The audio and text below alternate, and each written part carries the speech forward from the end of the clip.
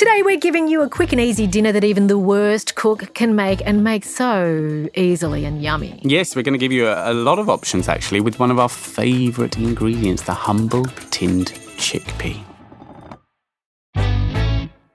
I'm Yumi Steins, food fanatic and working mother of 4. And I'm Simon Davis, cookbook editor and busy father of 3. Okay, so chickpeas, Simon, Yes. they come in a tin or you can get them dried. You can. For most of us, they're synonymous with hummus. They are indeed, which is delicious in its own right and really easy to make yourself with tinned chickpeas. Just drain them, pop them into a food processor with a bit of squeeze of lemon juice, olive oil and a spoonful or 2 of tahini, and there you go. And garlic too. And yes, garlic too. Very good point. That will make it even more delicious.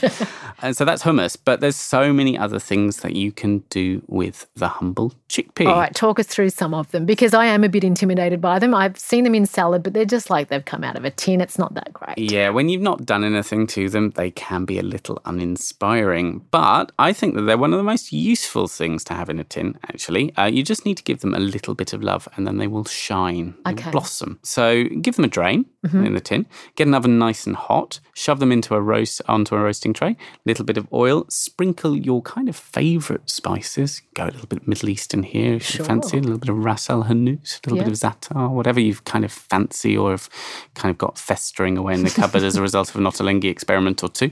A sprinkle of salt and then into the oven, 180 degrees, 200 degrees, until they're kind of golden and crispy. Bring them out, and then they will make the most gorgeous little snack through the evening. So you've just taken them out of the tin? I have taken them out of the tin. I've drained them and we've roasted them. Yum. Yeah. How long does it usually take, roughly? About 20 minutes, I'd say. I'm so doing that, yes. Yeah, it's gorgeous. And then you not only have them like that as a little snack while they're all crispy and maybe even warm, but you make them into lovely salads. Yeah. Then they're gorgeous in salads. So maybe like a massage kale salad if you want to get all kind of Hetty McKinnon. That would be a very delicious thing to do. Yep. But, and then they lend themselves really beautifully as well to any kind of yogurt-based dressings or sauces. Oh, yum. Yes. You love a bit of yogurt. And I just love any excuse to make you say the word yogurt. You do. And I'm very happy to say it again. I do love a bit of yogurt. Do you ever soak your own chickpeas and kind of get them going from scratch? Look, with the best will in the world, I'm not very good at remembering what I'm going to be cooking the next day. I've often never thought that far ahead. So the short answer to that is no, I don't. But I do buy those packets of dried chickpeas with good intent. Yep. And so I do have a couple of recipes that I really like to use that actually you can use straight from dried. Oh, good, okay. Yeah. So, but you just never make them. No. So you're feeding the weevils in your cupboard. No, I make them, but I never soak them. So this saves that option of soaking. So there's one really good one. If you kind of if you're fancying a big roast lamb shoulder, fill the tray underneath the lamb with dried chickpeas. What? Throw a tin of chopped tomatoes in there. Throw enough water to cover them comfortably. Yeah.